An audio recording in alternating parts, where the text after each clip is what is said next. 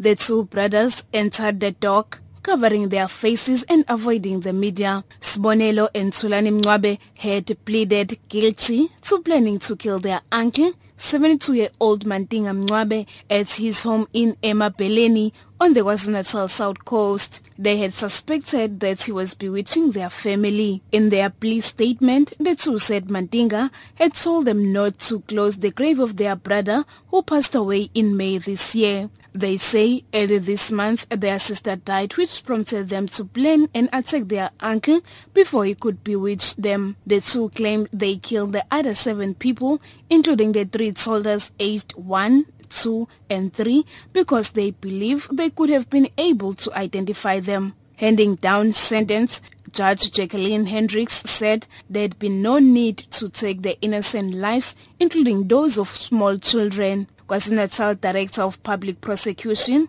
Advocate Moipane Noko. If this is not swift justice, I don't know then what swift justice means. I mean, this is exactly 8 days since the offences took place. Last week on the 20th, today is the 29th, it's exactly 8 days, and the case has been finalized. So it has been swift justice at its best, and we are really excited that we have really done justice to that family. Although we can't really bring back the people, it's very sad, but we are glad at least justice has been dispensed, and we are excited about the sentence as well.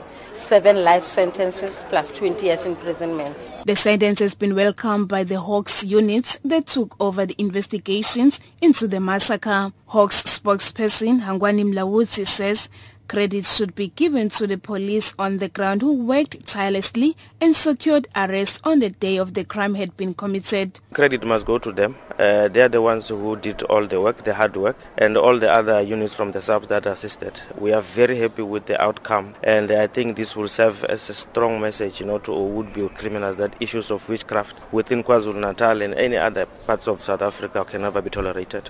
We have had similar cases that we have to deal with, families fighting amongst themselves. I think it's issues that as a community or as communities we have to deal with because I don't think that it only ends here. There is still a lot to be done in terms of making sure that we deal with issues of witchcraft in general.